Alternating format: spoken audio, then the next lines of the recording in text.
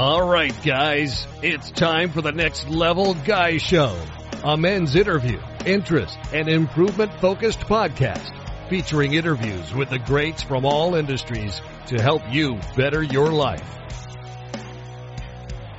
Each week, a new episode features an interview with one of the greats, covering all aspects of their story, from life hacks to tips and protocols that have allowed them to live life on the next level.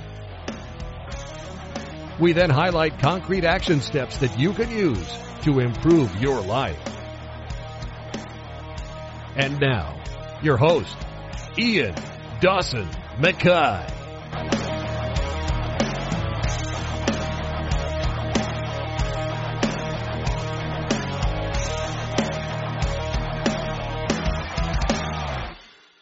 And today's guest is Dean Stott. We discuss how to become relentless in your own life. Dean is a former British Special Forces soldier. He's a two-time world record holder, an adventurer, a philanthropist, author, and international speaker. After making it through the Special Forces' gruelling 6-month selection process, Dean became one of the very first Army members to join the SBS, which is the Special Boat Service. Through his esteemed military career, he's conducted deployments to overseas hostile environments and has been involved in counter-terrorism operations, and he's travelled to some of the toughest places in the world. Dean left the military in 2011, and after 16 honourable years of service, he continues to live by the Special Forces ethos of the unrelenting pursuit of excellence. The determination required throughout his career has become an integral part of Dean's character. He then established a distinguished career in the private security sector. He was renowned for his willing to take on any job, no matter how dangerous. The man went where others wouldn't. He's faced extortion, kidnapping, civil war, pirates, military coups, and was single-handedly responsible for the evacuation of the Canadian embassy in 2014, rescuing 4 diplomats and 18 military personnel. However, in 2016, Dean was ready for a new project and wanted to use this to help others. He began training to cycle the longest motorable road in the world, the Pan American Highway. Dean completed the 14,000 miles route from Argentina to Alaska in May of 2018, gaining 2 world records and raising an incredible amount of money for charity in the process. Dean passed through 14 countries on his expedition, crossing some of the most dangerous passages in the world. Prior to his training, Dean has never cycled more than a few miles. In the final stretch, Dean continued for 17 hours and, driven by his determination, covered 340 miles on his longest day. Dean is now a renowned international speaker, presenting to FTSE 100 companies, sporting bodies, military departments, businesses and schools, and so much more. Dean has presented inspiring talks to 10,000 people at the O2 Arena through to 25 local children in impoverished areas. Dean firmly believes with the right mindset and plan, nothing you truly desire is out of reach. To him, impossible simply means it hasn't been done yet. And in this interview, we discuss the benefits of the military lifestyle, how he went from cycling 40,000 miles after only doing 20 miles at its most, building resilience in our own life, hacks, tips and protocols you need to build right now to chase your goals, and so much more. And now, let's get to the interview. Thank you so much for coming on. You're a big inspiration for me. Love the book. Love finding more about you. You seem to go from challenges to jumping at planes like it's nothing. You do all these amazing things. But for people who don't know you, could you just give a quick introduction? How would you explain your amazing life? Yeah, I say I've been very fortunate, but I probably haven't at the beginning. I was born into a military family. My father was in the military, so I was immersed in that sort of environment. So every 3 years I would find myself, by the time I was just starting to settle down into school, would be up and moving again. So, so I was born into that environment. My parents split up when I was 8 years old. My mother took me and my sisters to Manchester, and we ended up in a homeless home in Moss Side, which is probably one of the roughest estates in the UK at the time. Fast forward 2 years later, my father gets custody of us, and we're now back down in Aldershot, which was home of the British Army. And my father then left the military, and that was the first time when I was 12 years old, in that whole 12 years that we'd settled. So we settled in a little village in Surrey. Up until then, we'd just been like nomads. We'd just literally been moving, packing our bags, packing the house, and kept moving. So that's the first sort of real stability in my life. And I finished my sort of schooling in Surrey. I always wanted to be a fireman. that was always been my aspirations as a young child. I always wanted to be a fireman. But when I left school, something like 2000, early 90s, 1993, there was like 2,000 applications for one job. So as a young 17-year-old, you had to be 18 anyway. The odds were stacked up against me. I went to started college, but I wasn't really interested in education. I didn't really know what I wanted to do. So I went on a surfing holiday with my friends down Newquay, which was supposed to be 2 weeks, and it lasted 6 months. And my father then came looking for me. My father actually, is from Montrose, so he's like a very strict Scottish sergeant major. And long before mobile phones, came looking for me, found me working in a surf shop, and he said, right, you've ruined your education, sort of, what are you going to do with your life? And so I told him I would join the military. At that point, I still didn't know what I wanted to do, but I just thought to silence the noise, I'll join the military. And my father, rather than give me those warm, comforting words and give me advice, he was like, your last 2 minutes, 65 kilos and 5'7", I could see where he was potentially coming from. But, part of my story is you'll always get people, the naysayers, and them who tell you can't do it and give you reasons why. And there's no point in arguing with them, because you're not going to get anywhere. The best way to prove them wrong is actually by actions, is go and doing it yourself. So although still in the back of my head, my dad's comment, I went on and joined the military at the age of 17. And by the age of 21, I joined the Royal Engineers. My father was Royal Engineers as well, so I sort of followed that path with him, try and get a trade and get as much as I could from the military, because him and both I thought we would probably be in for a short period, to get as much as you can during that time. But by the age of 21, I was a para, commando, a diver, a PTI. I had done every sort of arduous course that the military could offer. I was then fortunate to go back as an instructor on the commando course. And each year was passing by, turned from 3 years into 6 and into 9. It was like, but as I was doing it, the first few years I grew quite quick. And every course that I did, I then became more confident physically and mentally in what I could achieve. And then I looked at, what was next? I wasn't doing that from the start. There's a few guys, obviously I went to Special Forces, which we'll talk about. There's a few guys I was on selection with for Special Forces. All they've ever wanted to be from a young lad, at the age of 7 or 8, is a Royal Marine or in the SAS or the SBS. I didn't have that sort of vision. So for me, it was like, right, let's do this course. Right, what's next? And before I knew it, you're starting to sort of filter yourself into only one direction. I went commandos and then reconnaissance commandos, and the only next step for you then is the Special Forces. But coming from an army background, the army would go to the SAS and the Royal Marines would go to the SBS. But when I went on selection, they'd open up the doors, try service, that you had the option, you could choose. So much to the disgust of my friends in the SAS, I decided to go the SBS. And the reason, or my thinking behind that, was because I'd spent 8 years in Free Commander Brigade with the Marines. I was now the senior dive instructor for the Army at the Defence Diving School. So the SBS was a natural fit to me even than the SAS. And I did selection 6 months later, became one of the first candidates to go to the SBS from the Army. And I think now, if I'm right in saying, it's about 15% of the SBS are from the Army. So that was in a nutshell, that was my military career from my childhood. As any other child, I got into scrapes in the school playgrounds. But for me, that was, you learn from them, you get resilience, and you just move forward. I wasn't a golden child. I wasn't a golden soldier. Again, I made mistakes in the military, but I just learned from and went forward.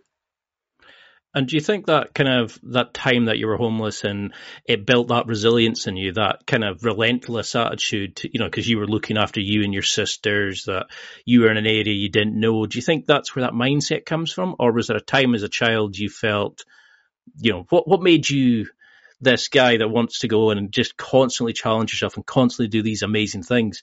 Do you think there's inbuilt, or is there an event you can think of that it kind of was promoted from? I think there's probably a number of factors. Going back to the homeless one, you've gone from being in a very stable home, having a mother and a father being fed and things like that, to not having a father figure, not knowing when you're going to be fed, fighting in the playground. You know, me and my sisters were the only Caucasian white kids in the playground. So you can imagine the attention that brought. So straight away that built a defensive layer for me in being able to think about a young age, 8-year-old, being able to protect yourself and your sister and your mum and things like that. My father, as I mentioned, he was in the military. He was the army coach, football manager, coach and player. So I didn't really know much about the military other than my dad plays football. You know, it's what we would call a tracksuit soldier. So he was very competitive, you know, competitive driven. And so I do feel I got that element from my father. You know, even on Christmas Day, there'd be competitions on the board games. You know, everything was a competition, which I liked. Yeah. You know, I like got a brother like that. I like that competitive drive and things like that. And the great thing as well is, you know, for me, I was always trying to beat my dad. And my dad, I do it with my kids. You know, if they want to race up the stairs, I won't let them win until they can win. And that's what I mean. I was always pushing against my father till I could then beat him. So there was that element there. And then when I joined the military, like I said, I didn't have any aspirations to go in special forces. You know, I got through basic training. And then as I started growing physically, you know, I then became getting more confident mentally as well. And then I was pushing myself, and I was then becoming top student. And then it was like, right, what next? And then that obviously then builds up a confidence, a self-confidence. And there's a fine line between, you know, confidence and arrogance. You know, it's knowing that you can do it. There's those that, you know, they give it that, but actually can't perform. So for me, it's like I knew that I could perform. So I think it's an element of, yes, maybe a bit from my father, maybe a bit from my childhood resilience, and then what I picked up along the way in the military.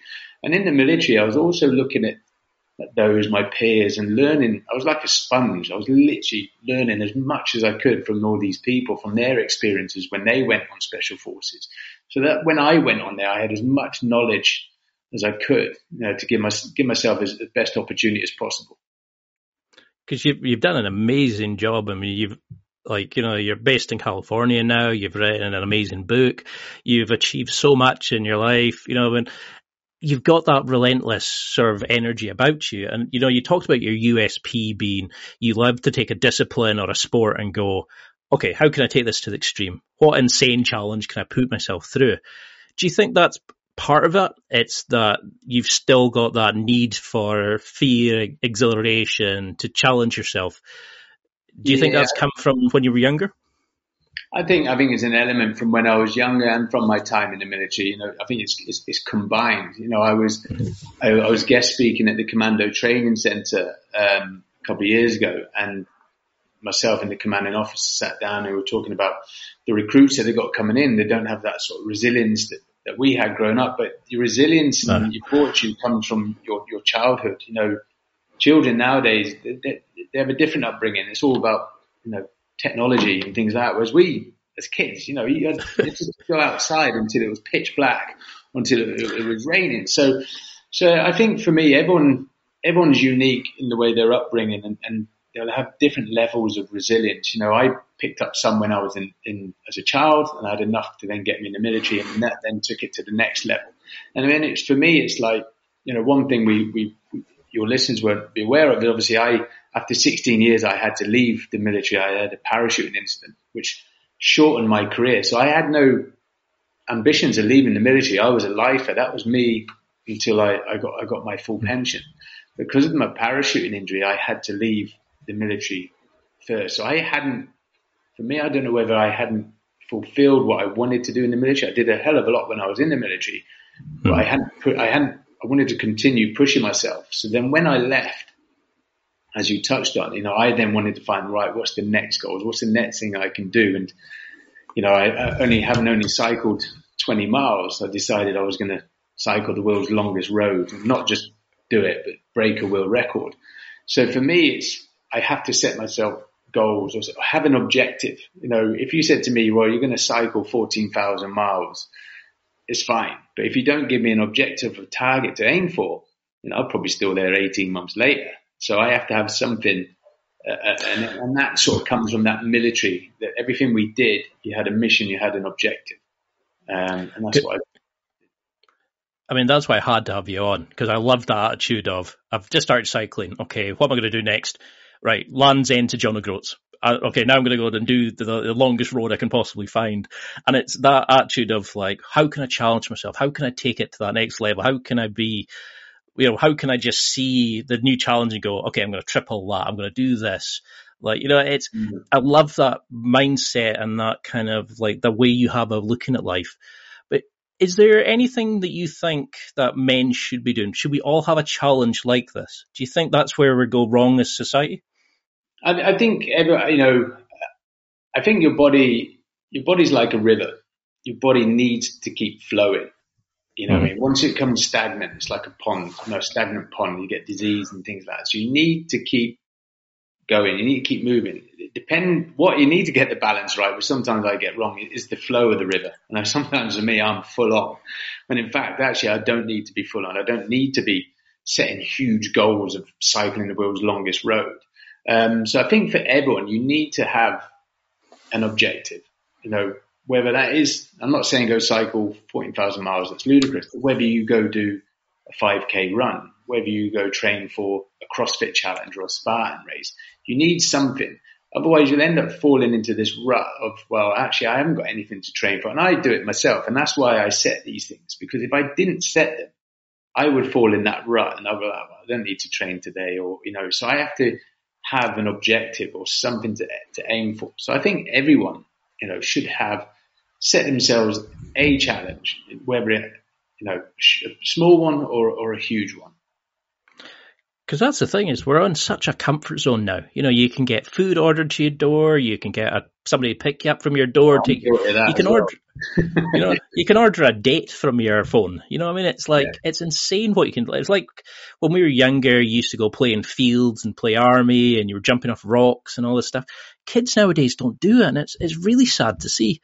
It is. So do you think there's like behaviors, skill sets, mindsets that the military teach you that we could all adopt, that, men would be better having in their lives? Is there something that like maybe the special forces or the army taught you, even if it's like making your bed in the morning and getting up at 6 o'clock, and, what do they teach you that you think would be good for all men?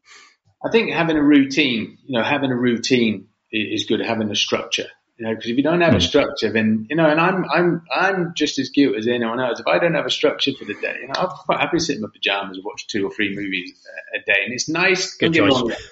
It's nice to do that. It's nice to make, I always believe that when I'm doing these training for these challenges, rest is just as important as exercise. But going back to your original question, yes, what the military did for me was that routine and structure, and what I loved about the military is they kept me busy. There was never a day, especially in the special forces, there was never a day you had a day off. They always had something for you, which was good because your mind was active and you're being physically active. And the worst thing for me, and probably, was my injury. My injuries that just stopped me. I was going from 100 mile an hour to just stop, and that's the only way I can relate to sort of people who don't have a focus or a challenge to aim for. You just end up in this rut. And I soon got quite depressed in the fact that I couldn't be physically active. So I'm always promoting, especially with mental health, that physical activity helps your mental state. Just do something. And you touch on the military. The military's changed as well. We all talk about the technology that's introduced. That's now starting to see that in the military as well. When I was in the military, in the beginning, there was no mobile phones, so we're quite sociable characters. So we used to we'll go to the bar, we'll have a few drinks, and things like that. Whereas now I'm hearing that a lot of the guys now, they'll go to the gym and they'll just stay in their rooms because everything's online and they communicate with home online. So you are seeing those changes in the military now as well. But, again, the military is good in bringing that camaraderie, that team player stuff together as well. And do you think that sort of that tribe effect, that kind of sense of belonging? Because I've had friends who have joined the military who've come from, like divorced parents and happy childhoods, and they've kind of felt like it was the first place they were accepted, like they were actually together, and it was like a brotherhood. And a lot of young guys especially don't have that male a positive male role model in their lives. Do you think that's something that men struggle with? Can we replicate that military tribe feeling? Do you think? Is it possible? It is possible. I think most, if you're part of a tribe, whether you're in the military, whether you're part of a football club, whether you're part of, you work at somewhere for 20, 30 years, you're part of a small tribe. When I got injured from the Special Forces and left, I went through what's called an identity crisis. I'd gone from being in this tribe here and I'm not allowed back in to what other tribes can I get into? So people like to be part of something or part of a group. So yes, I do think that other organizations can replicate that of the military. What they can't replicate from the military is that some of the conditions and environments that the military can put you in. I do a lot of stuff with the big corporates talking about the battlefield to the boardroom. We talk about leaders working under pressure, and we get that naturally in the military, and they try and replicate that, but they can't. But actually, tribal, being part of a team, part of the tribe, you can replicate that. So, and I think that's quite important. And as I said, my identity crisis was like, where do I now fit in society? I've left this unit here, having a role, having a purpose. I knew what I was doing day in, day out for the next 2 years. To how do I now fit in society? And that was quite difficult for me. And that's why I then naturally went into the private security sector. It's hellish that, like, when you're kind of looking, going, where do I fit in? And you like, that's part of the reason I started the podcast, was I didn't feel like I fitted into anywhere. And there wasn't like many people around that I could go and connect with. I lived in a small kind of like fishing village, and it was like, oh, where's my tribe? Where do I fit in? You know what I mean? It's such a strange kind of, so allowing the podcast allows me to connect with top performers like yourself and learn these amazing techniques and mind hacks. But you've worked with some amazing people, from SBS to SAS to American, the SEALs, etc. What have you noticed about top performers? Have you noticed like a set kind of outlook on life, abilities? I know you've said about how you need to have the experiences to be experienced, but what do you think sets top performers off compared to sort of the average grunt? I mean, there's a mixed bag, and I'll probably contradict myself. There's those who thrive and they just want to perform. They're out there every day pushing themselves to the limits. But then there's guys I work in the Special Forces that they were like that, but they weren't as, weren't laser beams. They were just like, we're just chill. We will just go with the flow. So I think it's the balance of being disciplined, but also being quite relaxed, especially with the Special Forces. I talk about the difference between, I call it the Green Army, which is like, the majority of the army and the Special Forces.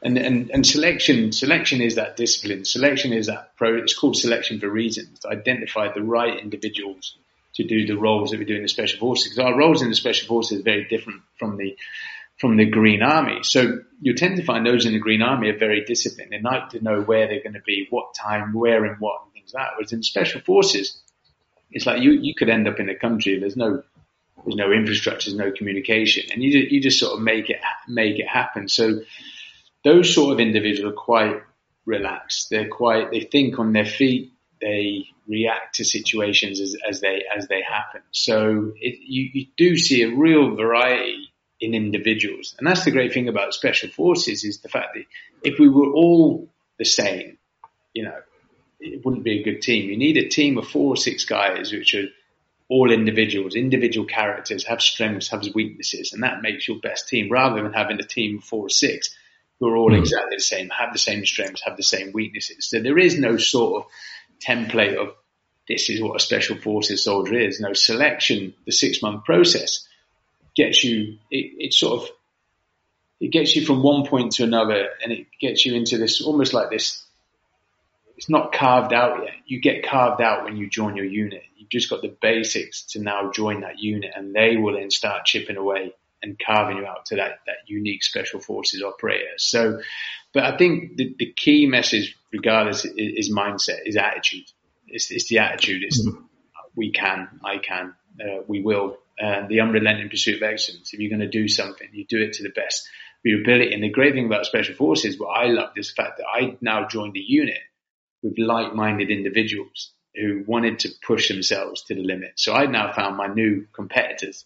So I've gone from competing down here alongside the Marines and the parachute regiment to now competing against the SAS and the SBS. And I loved it. I just stepped up another level. So.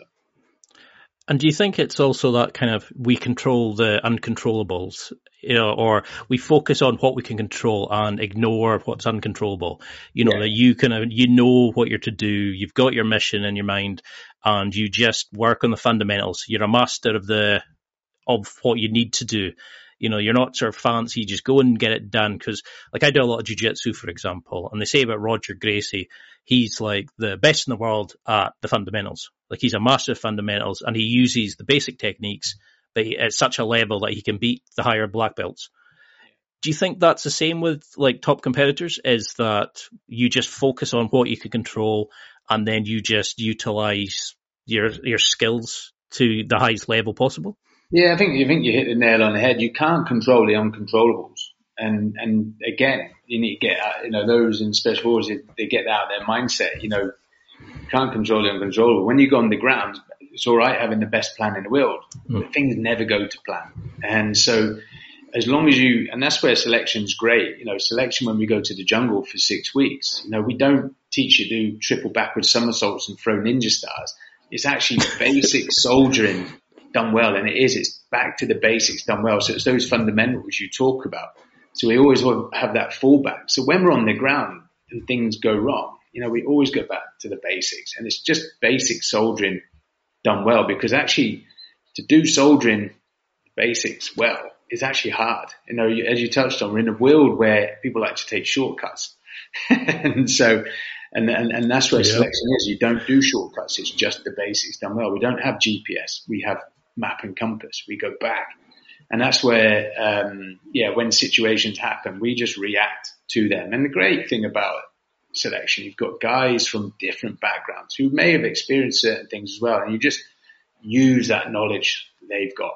And one of the things we used to do when we came off the ground or off exercise or off operations is called a hot debrief, which would be quite good for your listeners. It's like, before we go clean our weapons, go get food, get showered or whatever, we have this hot debrief. And the 3 questions were, what worked, what didn't work, and if we were going to do that again, what would we do differently? So always learning. We're not the best Special Forces in the world because we've got the best caliber of guys and we've got the best training. It's because we're always learning from our mistakes. And we're just then trying to get better and better and better. Because that's something I did notice with when you were talking about, like, the your cycling challenge, or with COVID affecting your kayaking challenge. You always seem to be very fluid. You're very much kind of like, okay, that can't work, so let's change to plan B. Let's modify that. Let's take this step there. And that seems to be a very kind of Special Forces attitude. It's like the mission will evolve and adapt on the ground. You kind of know roughly what you need to do, but you will join the pathways to get to that point. Yeah. And so do you think, like, you've talked about selection, and you had a great thing where you said, let the instructors fail you, don't fail yourself. Do you think that's the thing is nowadays, is that we're so used to just, okay, if it's a long journey, nah, I'm not doing that. We're so used to comfort that we look for the easy things. And that pursuit of you just going, I'm going to cycle John O'Groats to Land's End. I want to challenge myself. Is that missing, do you think? How does that mindset help you become the amazing guy that you are? Yeah, I think going back to your original one about the planning. So, you talked about COVID affect the kayaking challenge and things like that. So in the military, so I'm not a kayaker, I'm not a cyclist, but what the military are very good at is planning and execution. So I just took a military set of orders, just crossed out ammunition. But what the military are quite good at is they talk about actions on, right? Actions on, should this happen, this is what we'll do. Actions on, this happen, so you have contingencies. So that's what I still do in life. I was like, well, we can't do that. What's the contingency? You always have a contingency in place. And that's come from my time in the military and again in the Special Forces. Yeah, you talk about the easy way out. You know, when I was about to do my bike ride, we had a big fundraising event in Aberdeen. We raised £70,000 a night there. £50,000 of that was actually to be a deposit on the hotel, the Hilton in Park Lane, for when I came back from the challenge. So before I'd even gone on the challenge, we were already planning the welcome back party. And That's awesome. Because you have to have that in place. And a friend of mine, Amanda, who she does great event planning in London. She used to say to me, you know, during these meetings, she goes, "What is the contingency?" And I never answered her. My wife would answer and say, "Well, we're going to Dean's funeral. That's the contingency." But actually, when I finished the challenge, I sat down with her and I said, "Look, Amanda, I didn't tell you there was a contingency, because for me, if I knew there was a contingency, if I knew there was an easier option, you know, things were getting hard, you naturally want to take that route. So for me, the only option was to complete the challenge." But as you rightly touched on there, people will try and take the easy route. So I always set myself challenges and don't give myself any contingencies. The only contingency is to complete it. So with most challenges, whether it's physical challenges or challenges in life, you have a start point and you have an ending, and the start point and the objective. The route there is never, if it's straight, perfect, but it never is. So you just need to bounce along there and just react to what's happening. Don't get too upset if the plan changes. You know, just react to that situation. You know, the first thing I say is, anyone's lives at risk? No, then we can have a cup of tea. And then we can sit down and we can change the plan. But people do get so really upset when their plan isn't, you know, something happens. And again, it's going back to, you can't control the uncontrollables. Things will happen. We couldn't predict COVID. You know what I mean? So I just have to go with the flow. Well, while COVID's happening, I'll move me and my family to California, and it gives myself better opportunities and things like that. You know, that wasn't the plan before COVID. So you just react to the situation in front of you.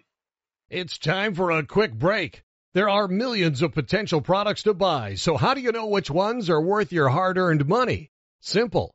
You go to nextlevelguy.com/affiliates and explore those that will transform and improve your life.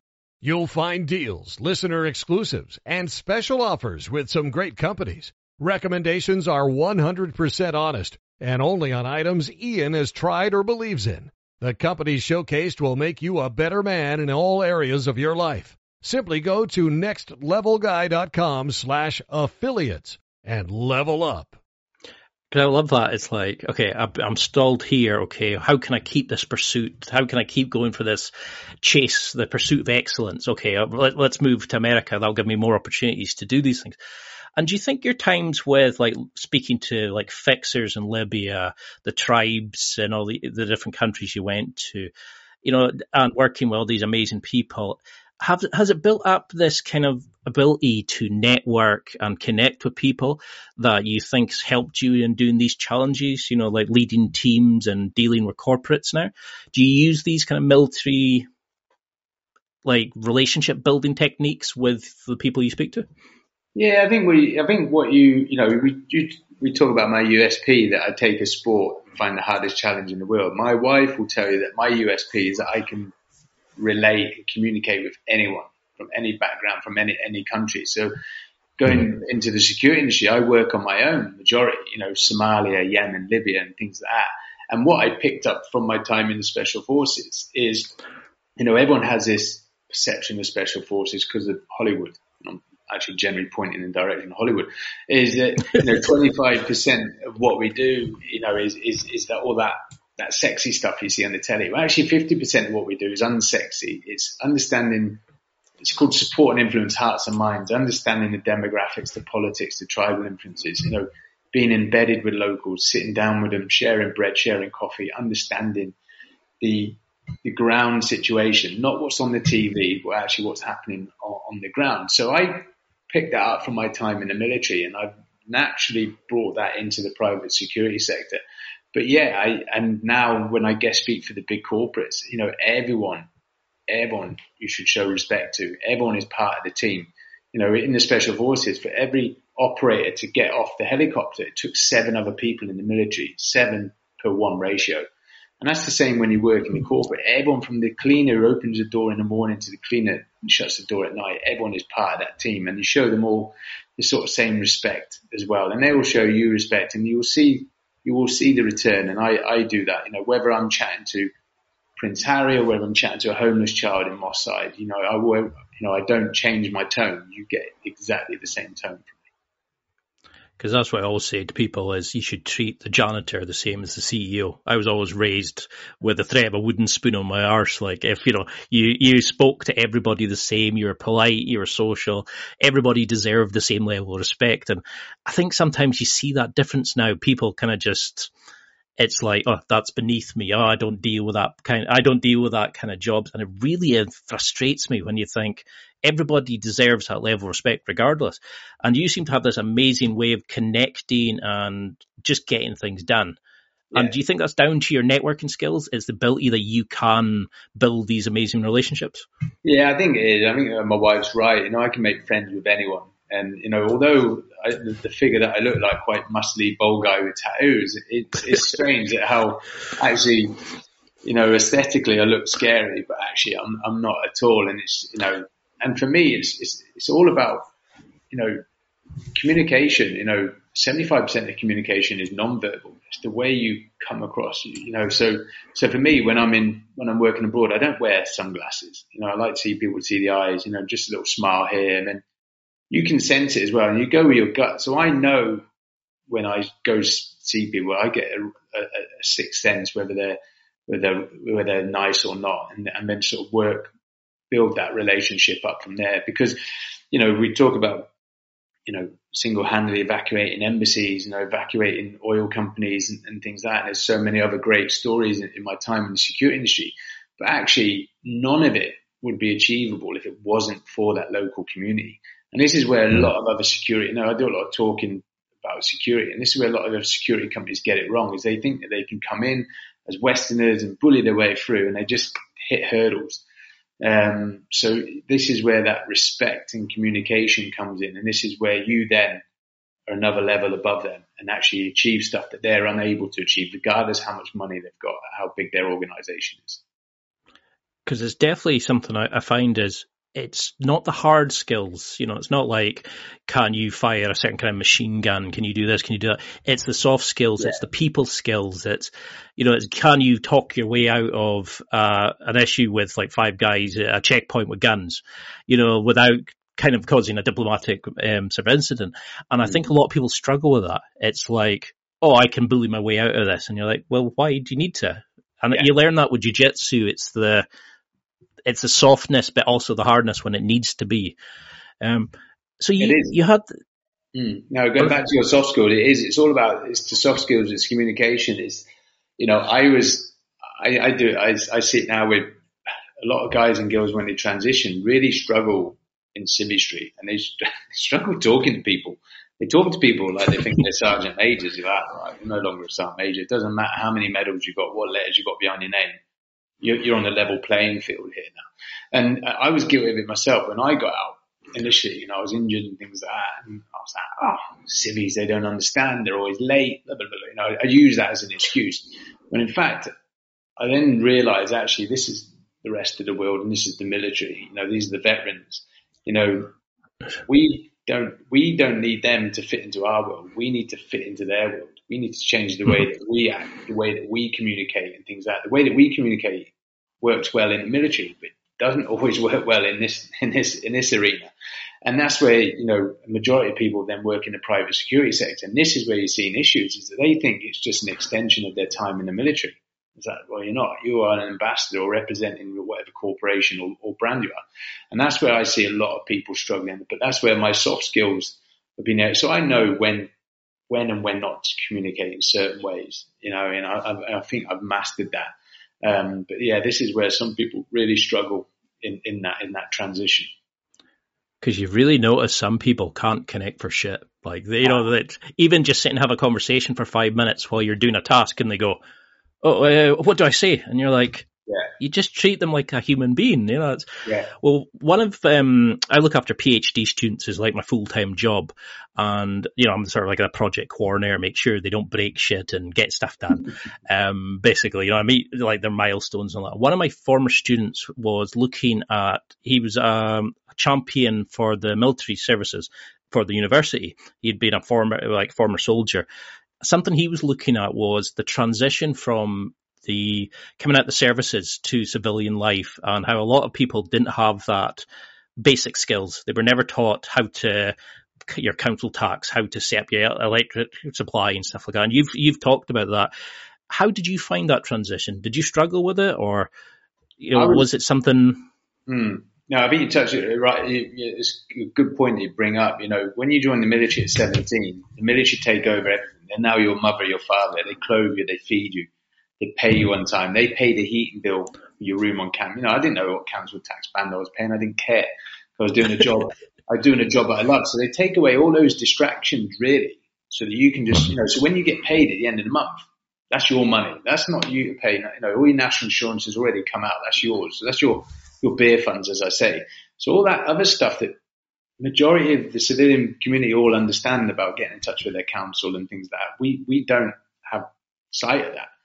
So 16 years later, I still don't have an idea about any of that. So then I found myself, you know, leaving. But thankfully for me, my wife was very entrepreneurial. You know, my wife was bank manager for 3 of the banks in Aberdeen. So she picked up those reins where the military dropped me off. And I was very fortunate in that. And, you know, but I do see veterans, their transition can either be turbulent or quite smooth. And it's that sort of area. But for me, it's the support network they have around them. Normally I see those that are struggling don't have a support network. You know, if you have a strong support network, that sort of helps.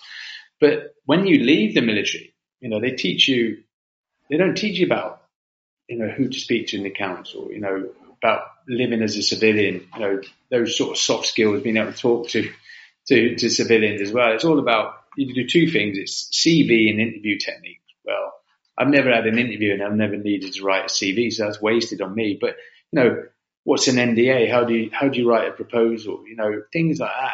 And so they are missing a lot of skills which could help a lot of them transition. And they sort of, once they're out, they're no longer their responsibility. And it's a real shame, and that's where we're seeing issues. Yeah, because my mum works for a housing society, and that's what she was saying is a lot of these people who are coming out of prison or the homeless ones, they struggle just to come in and say, like, how do I set up a phone account? Who do I speak to do X, Y, Z? And it's the basic skills that we take for granted because we were taught them, you know, by doing them in a certain job. And you think, oh, everybody knows that. But a lot of experts forget that you're only an expert in that area because you know it compared to somebody who doesn't. And I think a lot of people. My wife does it all. I mean, your wife sounds amazing. I mean, like the stuff that she's done, the level of support she used to look after. You know, she had just had the child who you said, okay, I want to take out our savings and I want to go buy some weapons and, you know, set up my plan of like escapes and things like that. Yeah. What has that taught you about relationships? You know, have you found something? Is that giving you that connection? Has becoming a father changed you in that way? Do you think?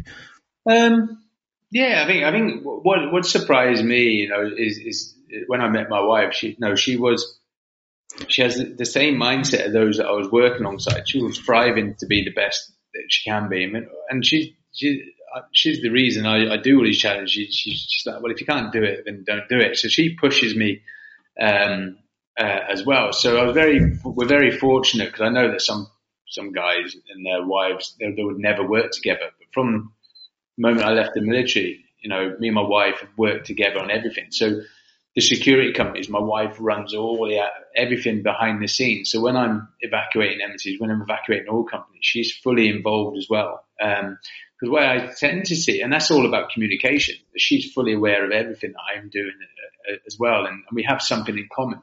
It gets to the point though, in the evening, when you're still talking about work, there needs to be a cut-off.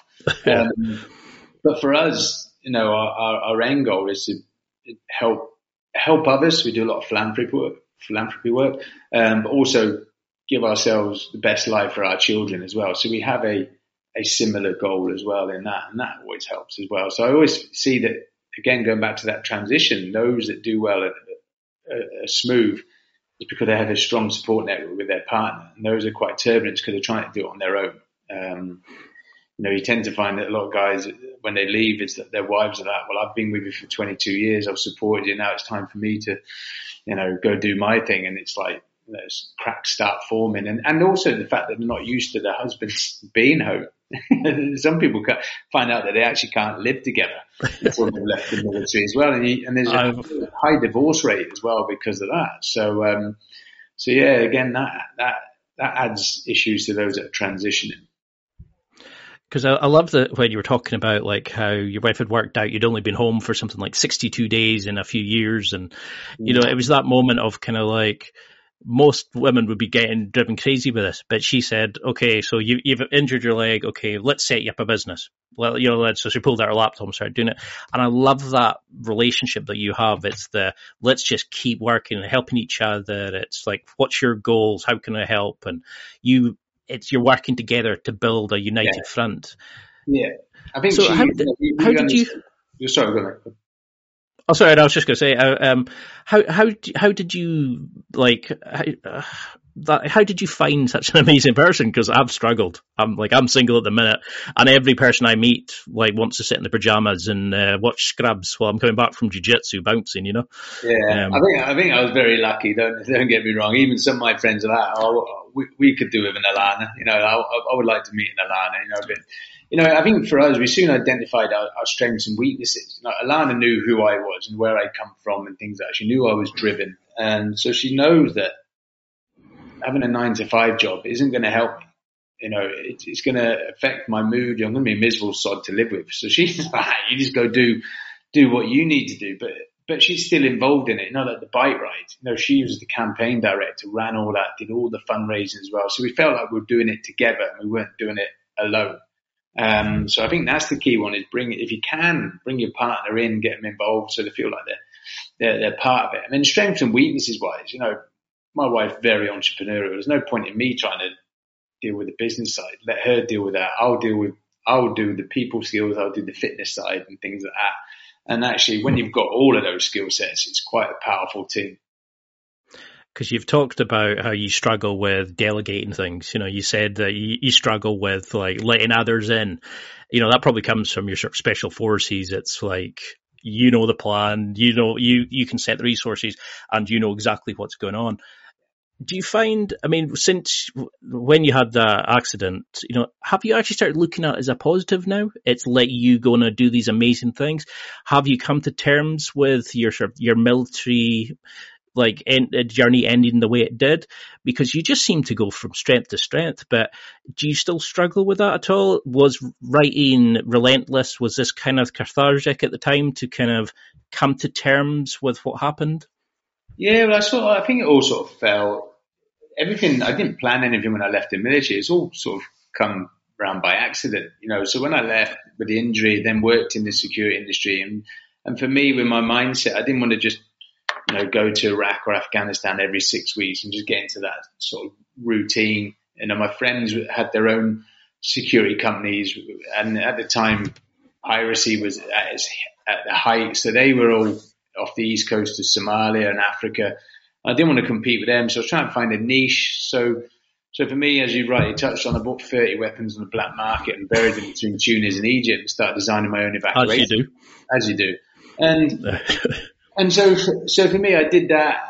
And after evacuating the Canadian embassy on my own, as you rightly touched on, my wife had highlighted I'd only been home 21 days in a 365-day calendar. So it was like something needs to change. And that's when we then did the bike ride. And then because of the success of the bike ride, then came the books. It wasn't a plan. It was just that thing, just go with the flow. If you see an opportunity, take it.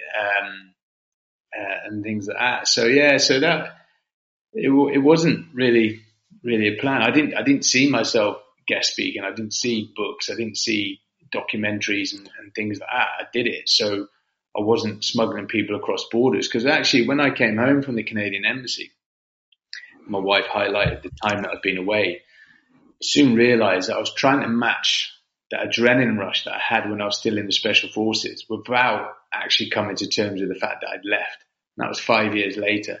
Once that pin had dropped and I realized actually you're no longer part of the military, you're not in there anymore. You're on your own. That's when things started to change. We did the bike ride, did the book, that's when a sort of realization is that you are not in the military. You're not in that tribe anymore. Yes, you are socially with the guys. You still connect, but you're not going to be on operations with them. So for me, it was like, well, let's find our own operations. Because I noticed like a lot of guys, like especially as they come to sort of like middle age, they'll say, "Oh, I'm having an identity crisis. I'm going to go buy a Porsche." You decided to cycle 14,000 mile road after only cycling for about 60 odd miles each way. Yeah. 20 miles. 20 miles I've done, yeah. 20 miles. I just decided to fly for the world record. But for me, it was, I did it so, it was about a month before my 40th birthday. So I'd done a sabbatical from the security industry, sort of hung up my security boots for a while. And, my wife was a property developer and sort of was working with her, but she could see that glaze over my eyes that, you need to do something. So I always fancied doing a world record. As a young boy, we all read Guinness Book of Records. I just started cycling. My injured leg was 2 kilos lighter than my good leg because of the muscle wastage.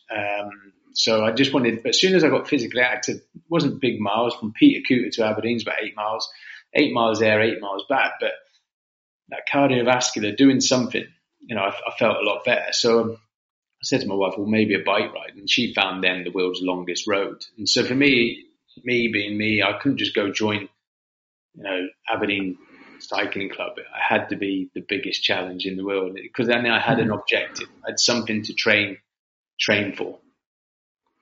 And you like usually, it's like, okay, I'm going to cycle this from this end to this end. I've got no contingency plan. I can't say, oh, I only did 3/4 of it because you never cycled. You set your target and you go for it. And then you worked. I mean, you've talked about there was a guy on like a mechanic that you had to let go on the support team. I love the way that you kind of just accepted each challenge and said, okay, how do we fix this? What do we need to do this? Not many people doing a world record challenge would get invited to a royal wedding. It's that kind of amazing, like, okay, how do I change this? Oh, I'm now going to break the record by even more time. You just seem to have this way of going, okay, yeah, that's a bad thing that's happened. Right. How do I fix this? How do I make it even better? I love this kind of mindset you have, using, like, instead of thinking, oh, my muscles are agony, you thought, I'm going to have a can of Coke or an ice cream as a wee rester. How did you plan such an amazing thing where you'd only just start cycling and then suddenly you're doing 14,000 miles? How does your brain build this, Yeah. So the bike ride was 14,000 miles. So I had an objective, which was to break the world record. That was my own personal objective. That was to get me out on the bike each day and get myself training.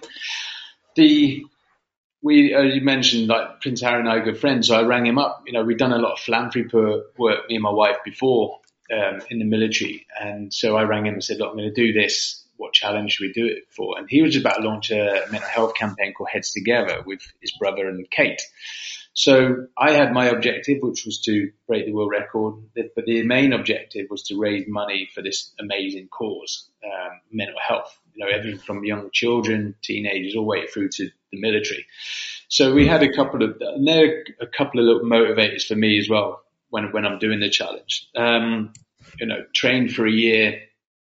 And we went on and did the challenge. But as you rightly touched on then is how do you break it down? Because 14,000 miles, you wouldn't even get on the flight. So for me, I sort of related to what I knew or what I'd experienced before in the military. So OU Special Forces selection is 6 months long. So you don't, on day one of selection, you're not thinking about 6 months later getting your beret and belt. All you're thinking about is, what's in front of me? What do I need to do today to get here for tomorrow morning? And that's what I did. So for me, I broke 14,000 miles into the 14 countries, broke the countries into days and broke them into 4 stages. Because nutrition and hydration were key and paramount in this. I was losing weight from the day I started to the day I finished. So I needed to keep as much food and water on. So I would just get on my bike, cycle as fast as I could for 2 hours, get off the bike, food and water for 30 minutes, discipline in my timings. You know, I was back on that bike in 30 minutes. You know, I wasn't chatting to the documentary team or, you know, having a selfie with some visitors or whatever. And then I would just look at the next hour, the next 2 hours. And that's what I did. So for me, I was only doing 4 training rides a day. And before you know it, you've done a day, you've done a week, you've done a country, you've done a world record. So you break it down. It's almost like chipping away at the iceberg. Don't look at the massive, you know, the final picture. Just look at what you've got to need to do today to then get there for the next day. And so that's what I did as challenge. And yes, you know, you're doing this for about 3.5 months. Don't get me wrong. You get up every day and get on the bike. But for me, I also wanted to make what helped me mentally is I was hitting my objectives. I had, you know, world record was 117 days. I was aiming for 110. It wasn't because I wanted to smash it by a week. When I was doing the planning and putting on paper, there was things that are out of my control, you know, natural disasters, coups in countries, you know, third-party influence. So should we encounter that, I had that week that we could eat into. So I was aiming for 110. So I knew what I needed to do mileage-wise each day. And because I kept hitting that and then going beyond it, mentally I was in a good place. You know, so I always made sure, and I always say to people when they're doing challenges, you know, some people are, well, I'm 10 miles behind today, but I'll catch it up tomorrow. But you don't know what's going to happen tomorrow. You know, you could have another bad day and be 20 to 30 miles behind. So that plays with you mentally. So for me, every night when I went to bed, I was in a good headspace knowing I'm where I should be or well ahead of where I should be. And so that always helped. And do you think that's part, like a key concept of being relentless? It's that kind of, I know my goals, I'm only going to look from A to B. I'll figure out how to get there, but I know what I need to achieve from here. And you're not looking at it, like you're saying, as kind of going 14,000 miles. I'll bugger that. I'm off to the pub. Yeah. But instead you're thinking, oh, brilliant. I only need to cycle for 2 hours. I can stop, have a can of Coke or whatever it is, then go to the next one. Is that the kind of military thing of like, okay, land on here, go to your checkpoint, check your weapons, you know, that kind of... You have a set procedure, what you need to be doing. You just tick it off. And when you tick it off, you know where you should be. You know, talk about the Coke, you know, so I broke the ride into 4 stages each day. And so the first stage, I was quite fresh because I'd just woken up. So I just cycled as fast as I could. And that sort of speed, time, distance would be able to identify how long I needed to be on the bike for the rest of the day. The second phase, I had lunch to look forward to. The fourth phase, you had the end of the day to look forward to. So on the third phase, I had nothing to look forward to. And your reference to the Coke was I would have a can of Coke, and that would be my look forward to. So I used to give myself a little trick the mind of something to look forward to. So I always had something to look forward to on each stage. I love that kind of idea of like, oh, I'm going to have an ice cream just now while you're thinking. And then you get told about the royal wedding. And you're like, all right, let's bring everything forward a week. So how do we increase it? You know, I just love this positive mindset that you have. And do you think these kind of challenges are an offshoot from leaving the military? That do you still need that adrenaline? Do you still need that kind of challenge? Or is this just part of you as a person, do you think? Do you think you've come to terms with it?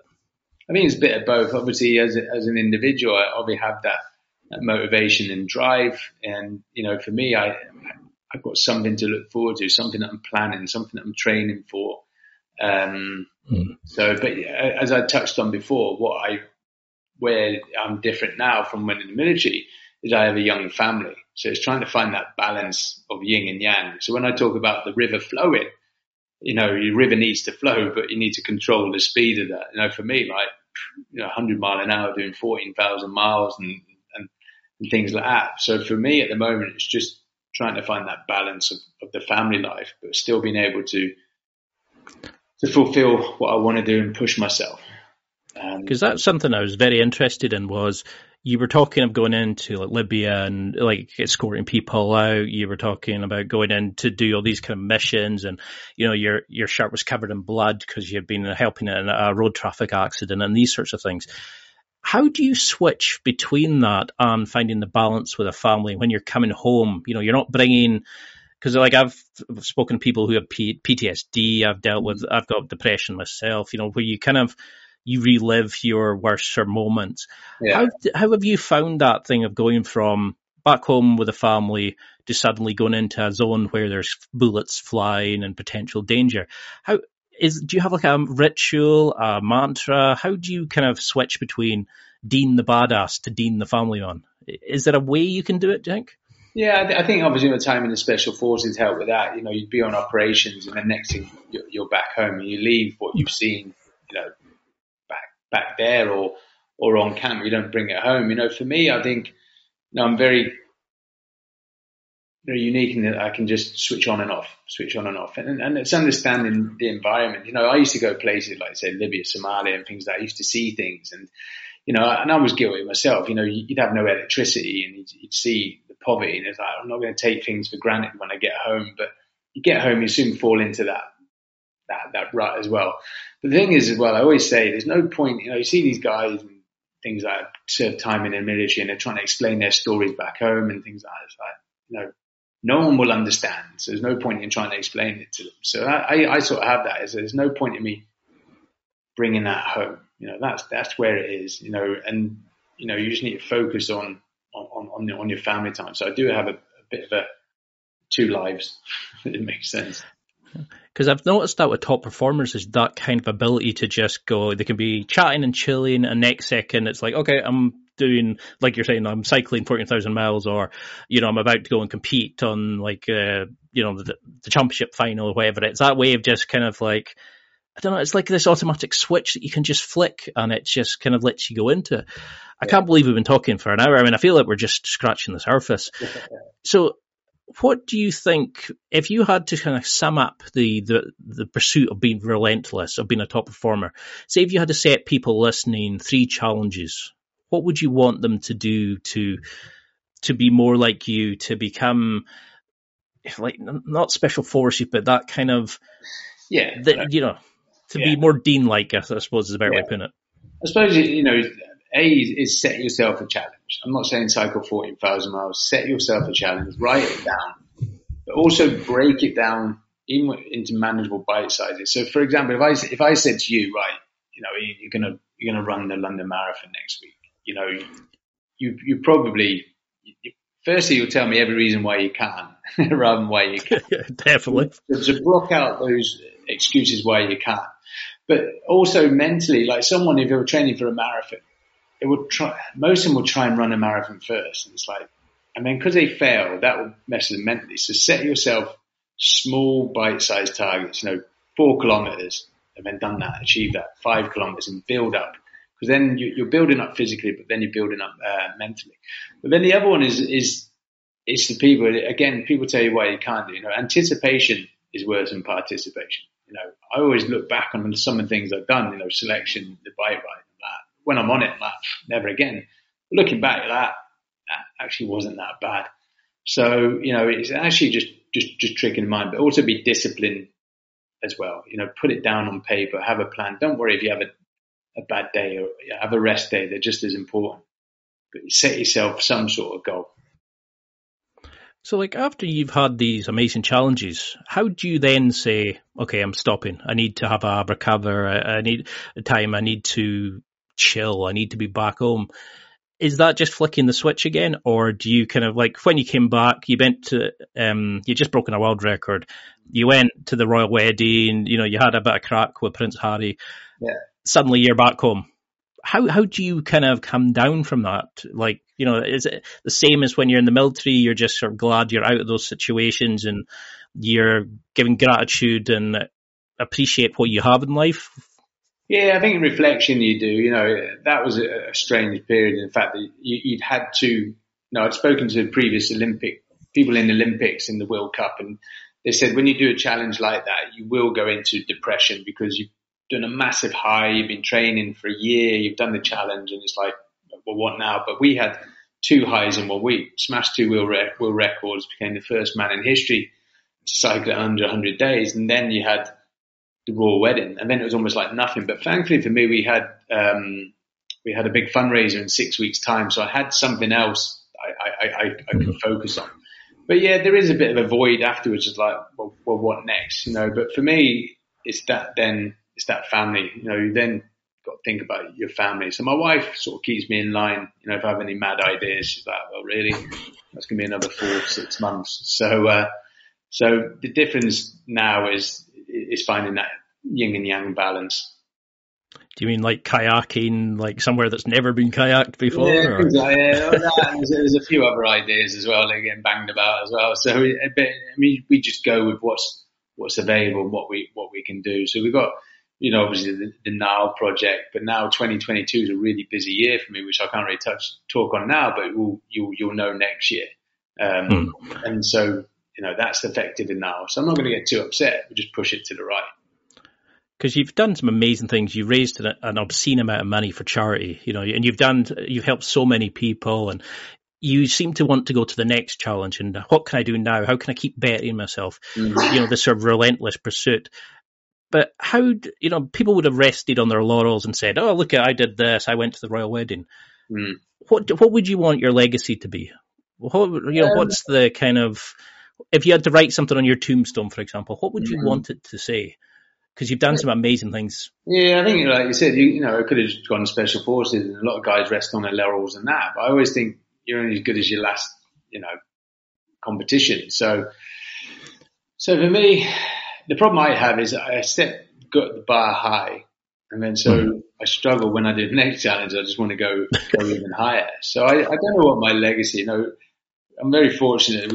I could probably say to you now, that's me now. I'm hanging up my boots and be more than happy that I've left a legacy as well. But for me, I'm just, going with the flow, see where life takes me, see what opportunities we have here. Then obviously conscious then, bringing the family up as well. And I think for me, I can say I've ticked many of my boxes, and there'll be more boxes to tick. But as long as you're always giving back as well, that's one thing me and my wife are keen on, is the philanthropy side. If you're going to do something, see guys doing challenges, and it's like, yeah, but what are you doing the challenge for? And it's like, well, I haven't really thought about it. It's all about the philanthropy, always giving back. So as long as everything we do, we can give back in some sort of shape or form, then we're happy. And then obviously that rubs off on our children as well. Because I love the fact you did it for mental health. I mean, I've struggled since I was a kid, and like the fact that it's getting the support now, and a lot of young people who probably, when we were younger, you were told you were stupid if you had dyslexia, you were told you just to grow up if you were feeling down and stuff like that. And now that people are getting that support, and it's becoming more sort of normal, and removing the stigma for guys to ask for help, and especially soldiers coming with PTSD. I mean, I know we're way over time. I'm really sorry for taking that. I'd love to do a round 2, because I think we're just touching the surface. But what would you want people to take from this? What do you want them as like a kind of a summary of how can we be like the more relentless in our own lives, do you think? I think, I'd say set yourself goals, but achievable goals as well. Don't go too mad. Achievable goals. And once you've hit that, then set the bar higher. I mean, just go, see where you go, see where you get to. But I think one of the key things is what we touched on with Lana is having that support network as well. If you're going to do something like try and get your partner involved as well, and that make things quite easier. But obviously, mental health, like I say, was very new to me. Until Harry asked would I do it for Heads Together. I was aware of it within the military. I'd seen it firsthand with some of my friends, but I wasn't aware that how big it was throughout the whole of society and how important it was and things like that. So I've always, for me, promoted that physical activity helps your mental state. So my message to anyone is, just do some sort of activity, whether it's walking, whether it's swimming, cycling or whatever, go do something. It's amazing how that is a great coping mechanism for mental health. So for those listening who think, right, this guy's amazing, right, apart from buying the book, which everybody should, how can we keep in touch? How can we see these, like the next insane adventure that you're going to do in 2022 and beyond? Because I know you're just starting, you're just touching the surface of what you're capable of. But how can we keep track of you? How can we connect on social media? Everything and anything. Yeah, social media was a bit of a taboo for me leaving the Special Forces. It was like, and now I know it's a bit of, you need that sort of profile. So I am on Instagram, Facebook and Twitter. I'm not one of these ones who puts a post up every day. You know, I'm quite quiet at the moment, but we are about to really start ramping it up next year, because next year we have about 3 or 4 big projects. So, I haven't announced any of them yet, but you'll see them in the new year. But follow me on social media without a doubt.